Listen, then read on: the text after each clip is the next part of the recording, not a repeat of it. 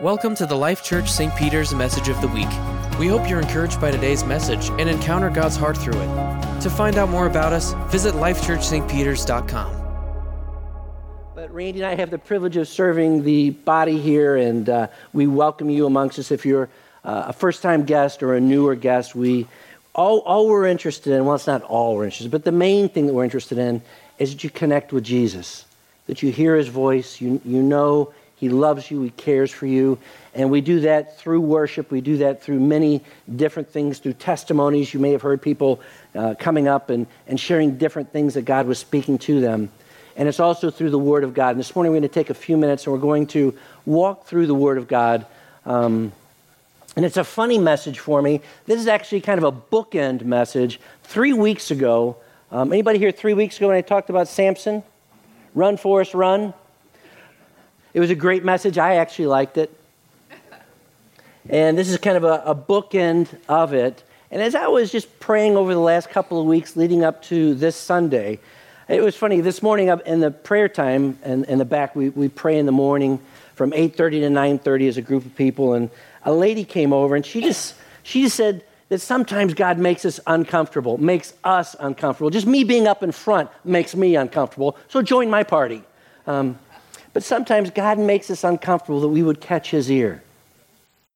And I just felt as I was preparing this week, and if you've been part of this body for a while, you know that probably the message I preached 3 weeks ago and what I want to share with you this morning, it's not my normal vein of communication. It's not the normal thing that I would serve up. But I really felt Holy Spirit just leading me to share on this. And I think it'll probably occasion, this is not a threat or a promise, but it's actually an encouragement. I hope it makes me uncomfortable this morning. In some positive, amazing, great way. It makes me uncomfortable. Because I find I grow most when I'm uncomfortable. I grow most when something, and I don't know about you, I have long toes. Don't get any mental pictures. And I'm in so many situations in life, and I have this involuntary response when I get uncomfortable. My toes curl. I could grip and swing on a tree. I could be a trapeze artist. I have very long toes. And so often when I'm in situations, I just have this involuntary thing. And I'm like, oh, Lord, help me. I'm uncomfortable. And the beauty of Holy Spirit, the beauty of the Bible is sometimes it touches things deep inside of me that makes me uncomfortable. But it's not to agitate. It's not to just annoy me. He's a good Father. But he also is committed to me changing. He wants me to look just like Jesus. And if that's going to happen, somebody's got to change because Jesus is not. It might be me. I might be the person. So, as I mentioned a few weeks ago, stepping into 2020, there is a theme and a theme scripture. It's 2 Peter 3, verse 11. It may appear on the overhead. There it is. And in the beginning, the first 10 verses of chapter 3, it talks about this earth is going to pass away. Boeing is going to pass away. The Cubs are going to pass away. The Patriots are already gone in Jesus' name. Oh, there's good things. God is very, very good. But in 2 Peter 3, this amazing apostle who messed up so many times is recorded in Scripture, just disaster after disaster after disaster. He says, don't get used to this world. It's all going to pass away. And there's going to be a new heaven and a new earth. But don't fall in love with what you see because it is extremely temporary. And in light of this life and my life being so temporary, verse 11 finds its place in his letter. It says, since everything will be destroyed in this way, verses 1 through 10, what kind of people ought you to be? Tom, what kind of person? My life is not forever. In light of that, what kind of people ought you to be? And he gives us the answer immediately. He says, you ought to live holy and godly lives. You ought to. In light of this is so, life is a whisper, it's fleeting, as it talks about in the scriptures so many times. Life is just like that. In light of that, Tom, you ought to live a holy and a godly life. This morning, like I said, it's a bookend to a message 3 weeks ago on Samson's life. The title of this morning's message is From the Penthouse to the Outhouse. From the penthouse to the outhouse. And sometimes Holy Spirit, as I said earlier, makes me uncomfortable. But it's always to bring me to Him. To wake me up, to get my attention, to disturb me, to wake me from slumber. John Casca came up and he was just talking about heart surgery. And that's what I felt so much over the last couple of weeks. It's just a short season. Tom, I want to do heart surgery. I want to, wherever you're at, whatever is in there. And Beth brought a beautiful word this morning about rain. And I was standing here during the very beginning of worship before she came up, and I just saw rain coming from heaven. But I don't have this kind of a cool shower, and I'm not going to visit yours if you do. But they call these rainforest shower heads, and it's like a rainforest. I went on a vacation a couple times, and they had those. I want to bring that home. I like that rainforest thing. And I just had a picture as I was worshiping, as we first started this morning. Just the gentle rains of heaven. Not a deluge, not a crash on top of my head, but it's just the gentle rain. And I just felt Holy Spirit just whisper to me, it's to soften your heart, Tom.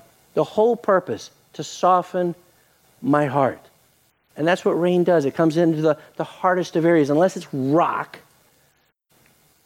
it softens everything the rain touches. And that's its goal, to soften it so that the seed of heaven, the Word of God would come in and find a place where it can grow. This morning, we're going to look at King David. Many of us, if you have been in church for a while, we're all very, very, very familiar with King David. He's one of the most talked about people in the Bible, one of the most appreciated people in the Bible. If you went around the room, and let's just say there's 175 people in the room, probably 20 or 30 we said, who is your hero besides Jesus? Who's your hero? David. Yes, there's another one. See? Out of the mouths of babes.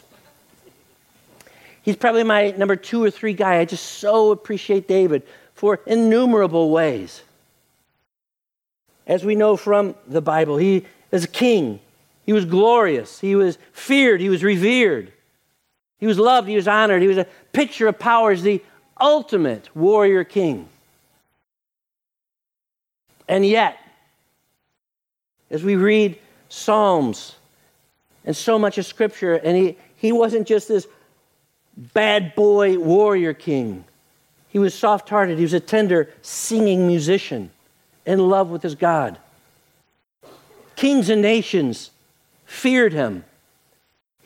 Israel's greatest warriors of all time found their pleasure and privilege in serving under him. He was a man of action.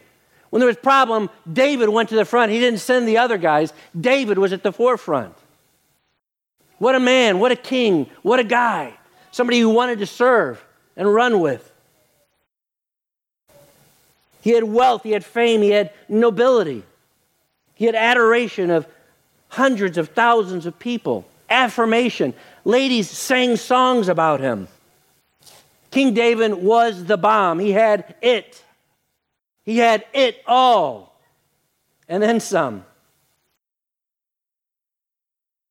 But yet, and we'll get to the but yet in a minute. 3 weeks ago, I talked about Samson, who was an amazing judge. He was called before birth to be a judge in the nation of Israel, and he was going to bring about deliverance for his people. And he was a Nazirite, and he took a vow, and it had 3 different aspects to it specifically, but we were not going to talk about those. But one of them was, don't ever shave your hair. It's a problem for someone like me. Don't shave your hair. Don't ever let a razor touch it. And as Samson grew and he understood, he was uniquely crazy, freaky strong. And it wasn't because he was rippling with muscles. Everyone would have immediately thought, it's your muscles. He looks like Arnold Schwarzenegger. Clearly a strong guy. But that wasn't Samson. Nobody could figure out, how did you get so strong? Because you don't look so strong. And Samson was a different dude. He's just a different guy. And through his life, through his power, through his fame during his life, he began a very, very bad habit. He began playing with sin. He began playing on the edge, playing with things he shouldn't play with because of his vows. And one by one, he began breaking the vows that God had set for him before his birth. He said, don't do this, don't do this, don't do this. But Samson just kept flirting on the edge of danger. I didn't get caught. I didn't lose my fame. I didn't lose my power. And he just toes closer, feet over, to the heels over, playing. It's fun. God hasn't left me. I'm okay. Until one day, the scripture actually says, he put his head in the physical lap of the woman who shaved his head. He became so comfortable with sin that his head was in the very lap of disaster. Literally, the lap of disaster. And while he was sleeping, Delilah shaved his hair while he was asleep. And I find so often in my life, how many times am I asleep to the very thing that can destroy me? Am I awake? Am I alert? Do I understand? Am I flirting with danger? Am I playing with danger? When I became a Christian in 1977, I just went to the church with the man who led me to Jesus over on the other side of the river that shall not be named, that side that shall not be talked about. Went to a very large church, 2,000 people. 20, 30 people were getting saved every Sunday. It was amazing. Miracles were happening. My mouth was open again, but this time because of miracles. I'm like, that's not physically possible. People are getting saved. People are getting healed every Sunday. There's baptisms every Sunday. The pastor, the preacher was bigger than life, larger than life. Amazing teacher, amazing preacher. I saw him lay hands on the sick and them get healed. I saw a miracle. I was this close to somebody when they had a miracle happen. I was like, that you don't see at work on Monday. I was working at Dairy Queen. We didn't see that at Dairy Queen. And after 9 months, this amazing, amazing, powerful minister stood up on a Sunday and announced that he'd been committing adultery. While all the miracles were happening, while things were happening, while the presence of God was so powerful, he was in sin while all that was happening. And I had a shock of reality because I wasn't raised in church. I couldn't equate the two. Miracles, power, salvation, people getting healed and saved while the man of God was committing adultery. Those didn't, in my logical mind, don't work. And I became very aware at a very young age the fallibility of men of God, people of God, men and women of God. But even great people do stupid things. Good people do stupid things because we're people and we're this side of heaven. And the church was obliterated overnight. 1,000 people left overnight. And it was to the blessing of other churches in the area. But that church was devastated and people devastated. And so many people walked away from God because they were so impacted by this horrific thing that had happened.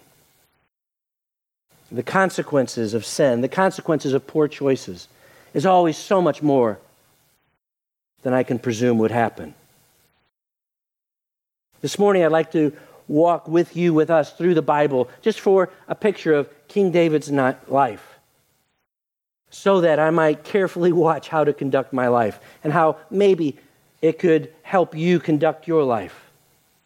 And it's a simple word this morning of change now, respond now, re-engage now, have heart surgery now, pursue him now. As a story unfolds in 1 Samuel, the book of 1 Samuel, David was a nobody, an absolute nobody. He was a boy that his parents didn't recognize, his brothers didn't recognize, overlooked on every occasion, kind of an outcast. And one day, a famous man, Samuel the prophet, came to the house and said, "This day I'm going to anoint a king." And he said to David's Father, bring all the boys. David was of such non-consequence. Not even, maybe not him. Didn't even bring him in the house. He was that significant to his family. Not even an afterthought. And the prophet went, not this boy, not this boy, not this boy, not this boy. And at the end said, dude, got any other kids? Got any other boys? Well, as I've said before, we got the flaky musician out singing to the sheep on the hills. I don't think you want him. And Samuel said, we're not going to sit down until you bring the boy in front of me. David walked in. And Samuel said, that's him, and anointed him on the spot, the future king of Israel. The boy that his own father didn't even count. Theologians will tell you that potentially David was actually from an illicit relationship, a product of an oops with another woman. Many theologians believe that. We're not going to discuss that. The Bible doesn't tell, so we're not going to speculate. But David grew up as a man that nobody noticed, nobody cared about, nobody thought about. But he was this, he was faithful. When his dad told him to do something, he made his bed. When his dad told him to watch his sheep, I'll watch his sheep, even when nobody else does. See, David had a soft heart. He was singing songs to the Lord because he was a worshiper. David was tough. He was fearless. The Bible tells us that as a teenager, he killed a bear and a lion. A bear, a real bear. Not like the Chicago Bears, soft and easy to defeat. They get a quarterback, we'll see. But David killed a real bear. Bear. And a lion. Real teeth, real claws. And they weren't in a zoo. See, David, as a kid, was fearless. Because he knew his God. Because he was a worshiper.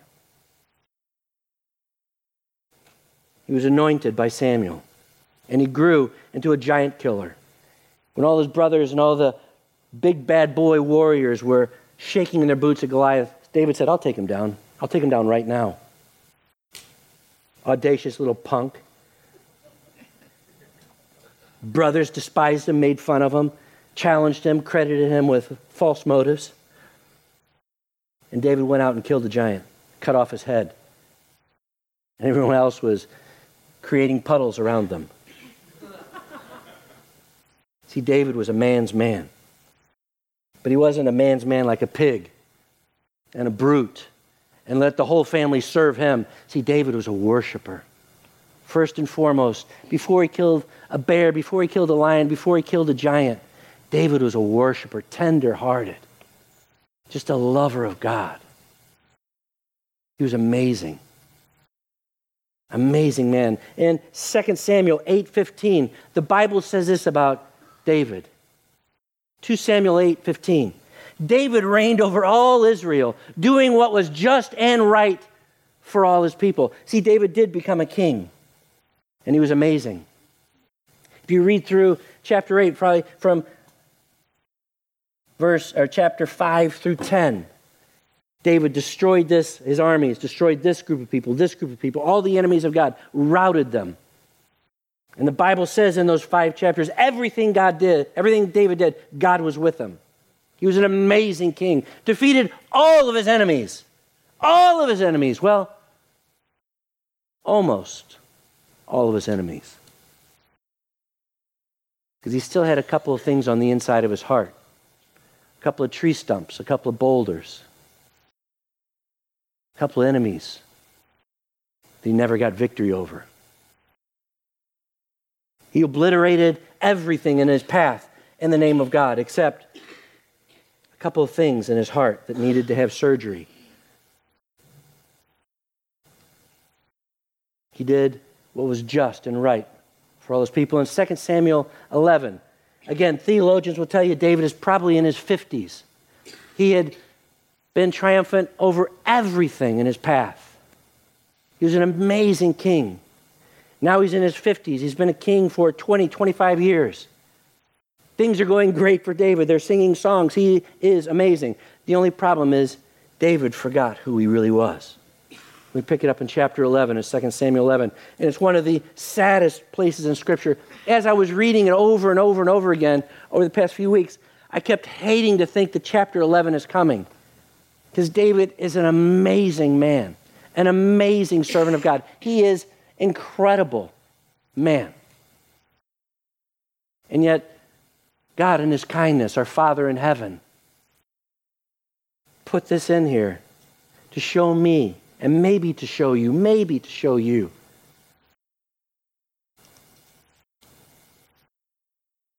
Deal with what needs to be dealt with in your heart so that I don't end up a shipwreck.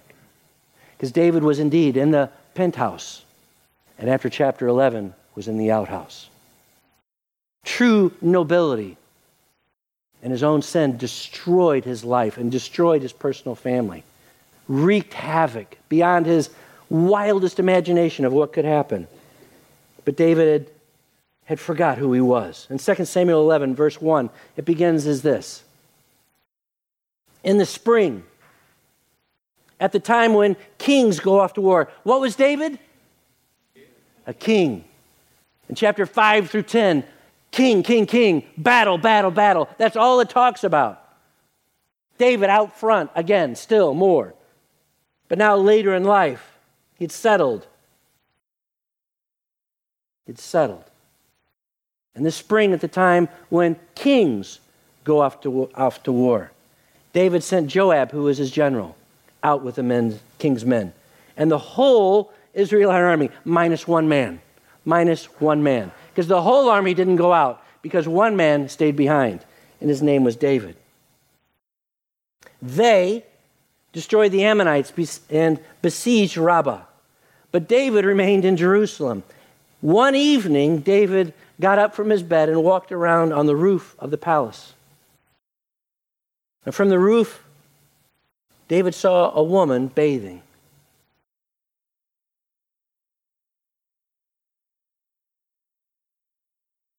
The woman was very beautiful. And David sent someone to find out about her. See, David had 7 wives already and multiple concubines. Lack of women in his life was not the problem. It's never the problem. It's easy to justify my issues. One evening, David got up from his bed and walked around on the roof of his palace. From the roof, he saw a woman bathing. The woman was very beautiful, and David sent someone to find out about her. He's in his 50s. The man, the servant, said, "She is Bathsheba, the daughter of Eliam, and the wife of Uriah the Hittite." We'll talk about that in a second. She's a married woman. Then David sent messengers to get her, and she came to him, and he slept with her. Now she was purifying herself from her monthly uncleanness. Then she went back home, and the woman conceived and sent word to David saying, "I am pregnant." So David sent his word to Joab, "Send me Uriah the Hittite, the husband." And Joab sent him to David. And we're not going to read all the scriptures. David tried to entice. He got him, the man Uriah, drunk. Go home, sleep with your wife, so nobody really knows who the dad is. But the problem is Uriah, David's friend, was a godly man, a righteous man, a man of character and integrity. And Uriah refused to go sleep with his wife because his men were out in battle. Pick it up in verse 14. In the morning, Uriah had refused to play David's game of deceitfulness. In the morning, David wrote a letter to Joab, the general, and sent it with Uriah. In it, he wrote, "Put Uriah out in front where the fighting is fiercest. Then withdraw from him so he will be struck down and die." So while Joab had the city under siege, he put Uriah at a place where he knew the strongest defenders were. And when the men of the city came out and fought against Joab, some of the men in David's army fell. Moreover, or more importantly, in David's mind only, Uriah the Hittite died. Skipping down to verse 26. When Uriah's wife, Bathsheba, heard that her husband was dead, she mourned for him. After the time of mourning was over, David had her brought to his house. David had Bathsheba brought to his house, and she became his wife, another one, and bore him a son. But the thing David had done displeased the Lord. We all look at it in hindsight, in the rearview mirror, and think, duh. It's so easy in the hindsight, in the rearview mirror, to look back on our lives at our stupidity, at my stupidity, and go, why did I do that? That was really stupid. We all know it was stupid. Is my heart so soft that I catch myself before the Bathshebas get pregnant in my life? Before the sin happens? How soft is my heart? How away from the edge am I willing to play? In 2 Samuel 23, verse 39, some 12 chapters later, an amazing chapter 23. I would encourage you to read it. It lists all the amazing, crazy guys who served with David. These guys were the baddest of the bad. Rambo on steroids. 9 Rambo in one. It was David's mighty men. And it talks about the 3. And then the one who was over the 3, but not counted amongst the 3. And they talked about stuff these guys did who served with David. One guy is bad guy. He kills 900 guys by himself. Another guy, he just sees a lion in a snowy pit, jumps down and kills the lion and gets on with it. You're like, who does that? Leave the lion alone. But the guys around David are as tough as him, because they've seen something beautiful, something amazing in David's life, and said, he's so amazing, I'll serve with him. And all these crazy exploits of all these men who were champions and warriors alongside David. In the very last verse of chapter 23, almost an asterisk, it says, these 30 guys, and it says, actually there was 37, bad counters, probably English majors. The very last guy, the very last mighty men, just a little asterisk, verse 39. And one of his mighty men, and Uriah the Hittite. See, it wasn't like David didn't know who Uriah was. It's one of his dudes. It's one of the guys he counted on. He knew exactly who Uriah was. It's one of his main champions, one of his captains. But David had become so sleepy, so used to flirting with sin, so used to having his toes over the ledge, so used to flirting with the girl at the candy machine. Do they still have candy machines? Yeah, they still have candy. Yeah, guy knows. So used to flirting with the guy at the office. So used to cheating on the taxes. It's no big deal. The government has all the money they need. So used to flirting with sin. He finds out, who is that? Oh, that's Bathsheba, one of your guys' wives. Bathsheba. You know Uriah. He's like, oh, yeah, I do know Uriah. You know what? Why not? I'm the king. Nobody is going to tell me what to do. I'll do what I want to do. I personally believe, again, conjecture, with all of my heart, that this was not a one-time thing. I think staring down from David's rooftop was a normal thing. What can I see? Who's out there tonight? Just became part of his lifestyle because his heart no longer had that sensitivity to God. No longer that, I want to run from evil. All I want to do is worship God. Now he's used to sending other people out to fight. And I'll just stay home and see what I can see. Because that's the nature of sin.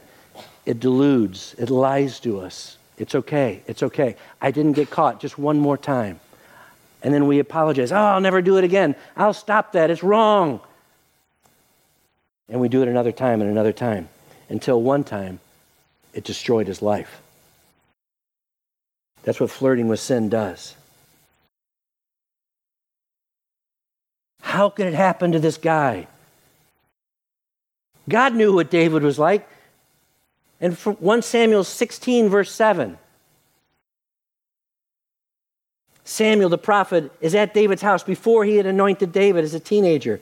And this is what the Bible says. But the Lord said to Samuel, 1 Samuel 16, verse 7, do not consider, this is the Lord speaking to Samuel the prophet, do not consider his appearance or his height, for I have rejected him as one of David's older brothers. Why? Because the Lord does not look at the things people look at. People look at the outward appearance, but the Lord looks at his heart. David was a fabulous man, an amazing guy. He wasn't some reprobate, addicted to things that you ought not be addicted to. David was amazing, a giant amongst the nation of Israel. Not just a good man, a great man. And yet he got used to flirting with sin. What can happen to good people, great people? You lose all sensitivity. And you begin playing with things you shouldn't play with. Things that I shouldn't play with. Acts 13:22. What's David's testimony after his life? Acts 13:22. This is what the Bible, God's opinion, says about David after David was done and gone. Because the story's never over. The story is never over. After removing Saul, this is history, he made David their king. And God testified concerning him. This is what God said. I have found David, son of Jesse, a man after my own heart. And he will do everything I want him to do. See, God wasn't surprised by David's sin. He knew what he was like because he knows what's in the heart of all people. He knows what's in my heart. He knows what's in your heart. And he knew when he selected David what he was going to do. And God still used him. Sometimes when I was with my wife last couple days in Chicago looking after the grandkids, our son and his wife went away for a weekend away. So we had the privilege of watching our 3 grandkids. And Friday night, my wife and I are going to bed in Chicago, and we're laughing at these 3 little kids. They're overly intelligent, really just supernaturally cute, more than yours. And Randy's just laughing because one of the kids melted down at dinner. Just melted down. Crying. He hadn't even touched his food. Melting down. And we're looking at him and I'm like, dude, you know, you're going to not get your dinner. You're not going to get the cake. You're not going to get to have fun time. You don't do that. You're going to ruin everything. It's not necessary. And he just melted, went to bed, and my wife was sitting there next to me on the couch at our son's house, and she said, it's just like us with God. He looks at, son, don't do that. It's so not necessary. You don't have to melt down in life. Don't play with that. Don't go there. The cost is so great. He's a dad, our Father in heaven. Tom, don't play with that. Walk away from that. I have so much for you. And if you melt down, you're going to miss all the cool stuff that you could have. Don't do that, Tom.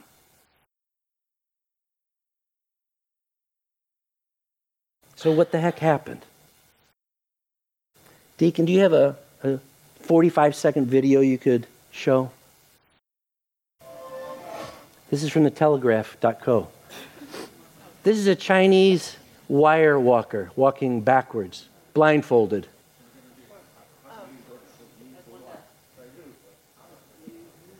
He's walking backwards. I'm deciphering what they're saying.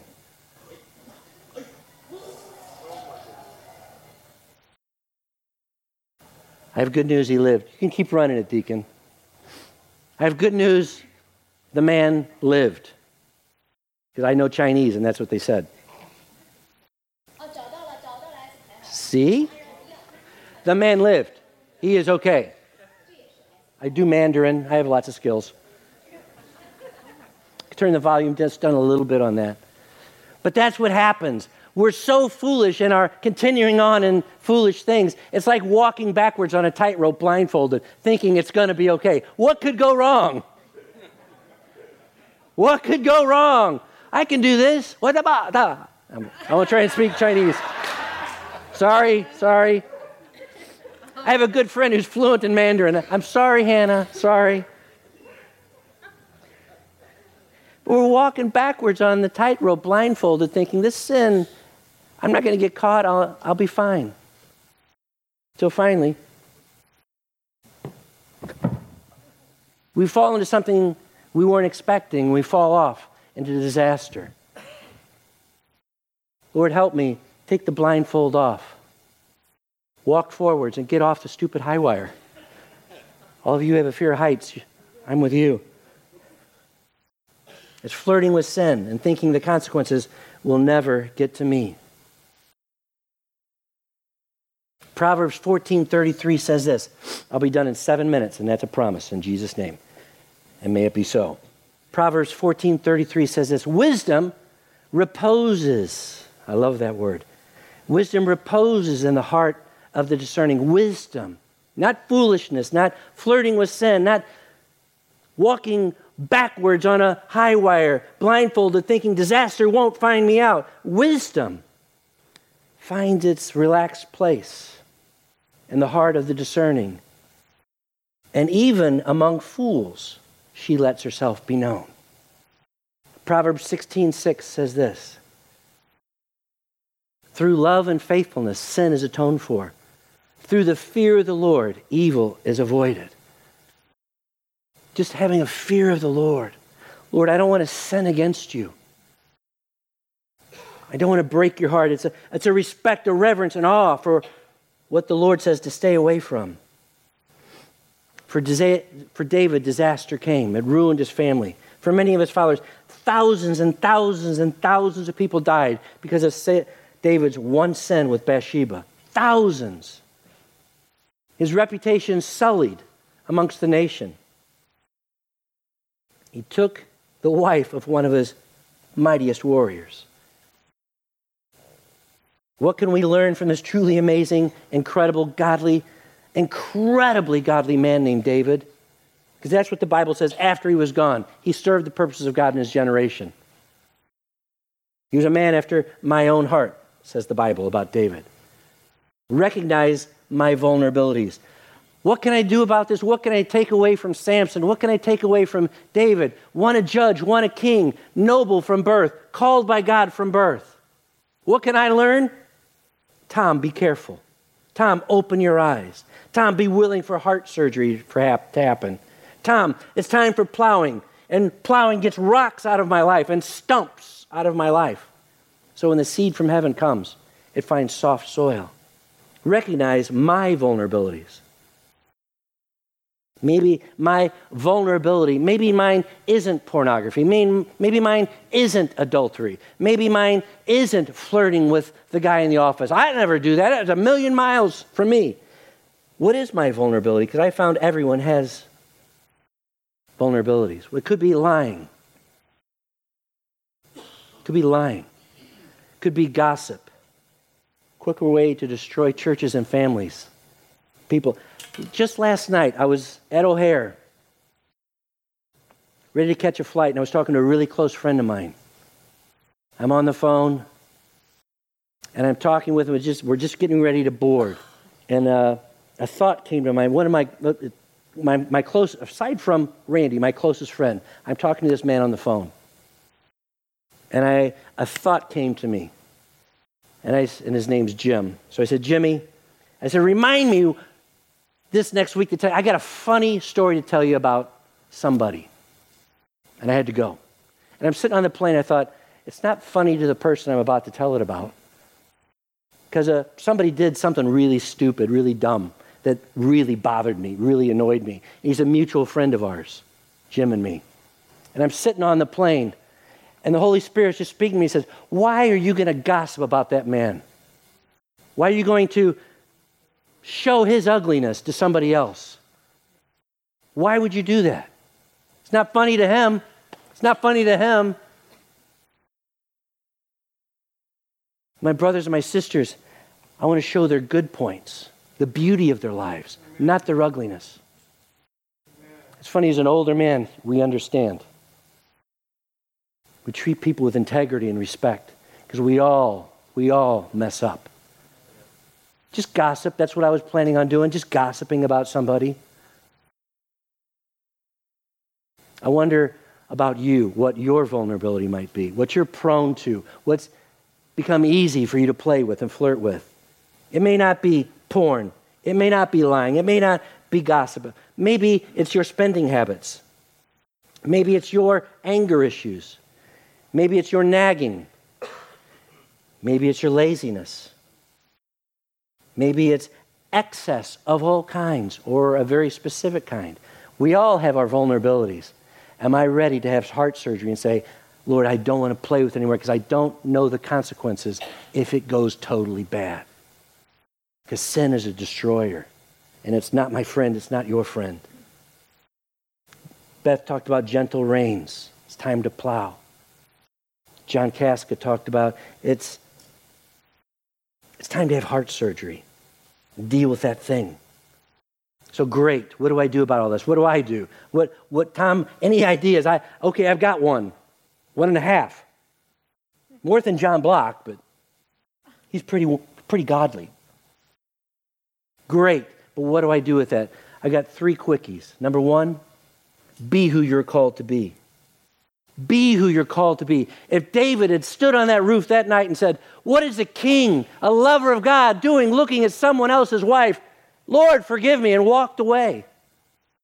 What would happen if he just walked away that night, recognizing his own, where I've come to in life? I should be out with Joab. I should be out in the battlefield. Call the servants. Get my sword. Get my weapons. I'm a king.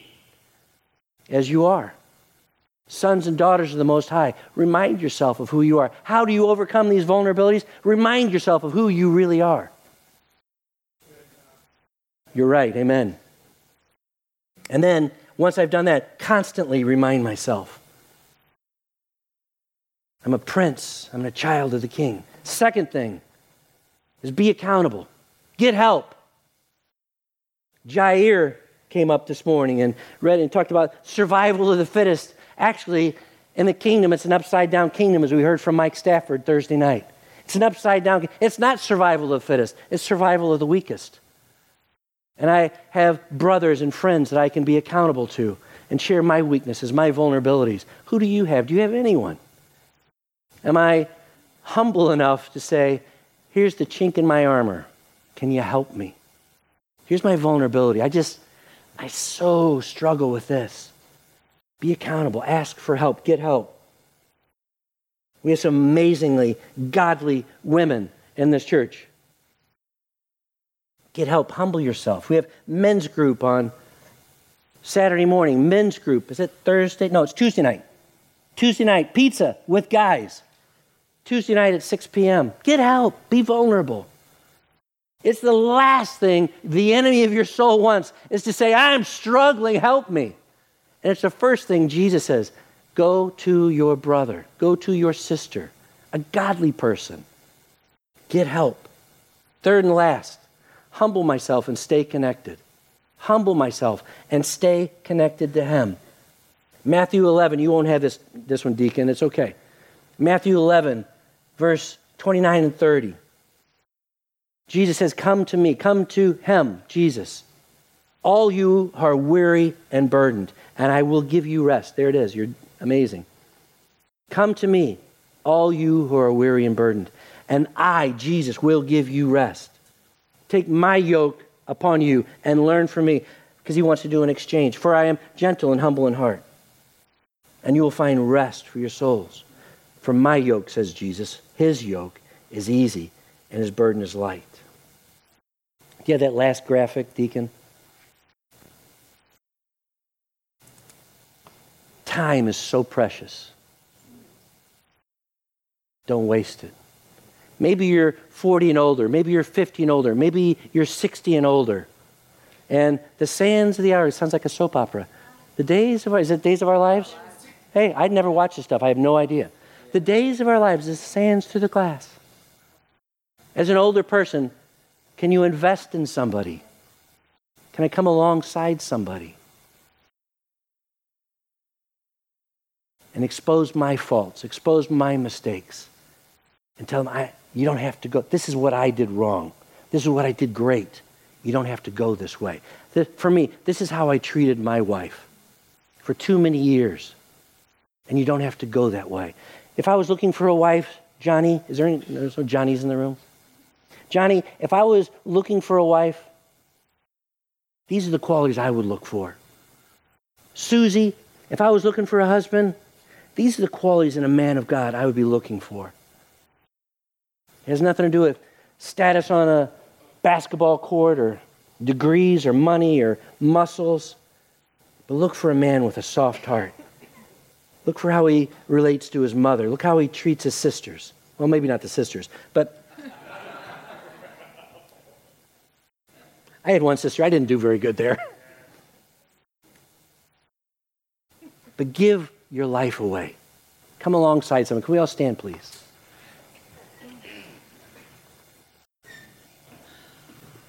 Holy Spirit, I thank you that you're here. I thank you that you're here. And you've already touched everyone's heart in here. You've already spoken and touched that area of vulnerability. Thank you, Holy Spirit, that you are faithful, that you do the convicting. I don't have to.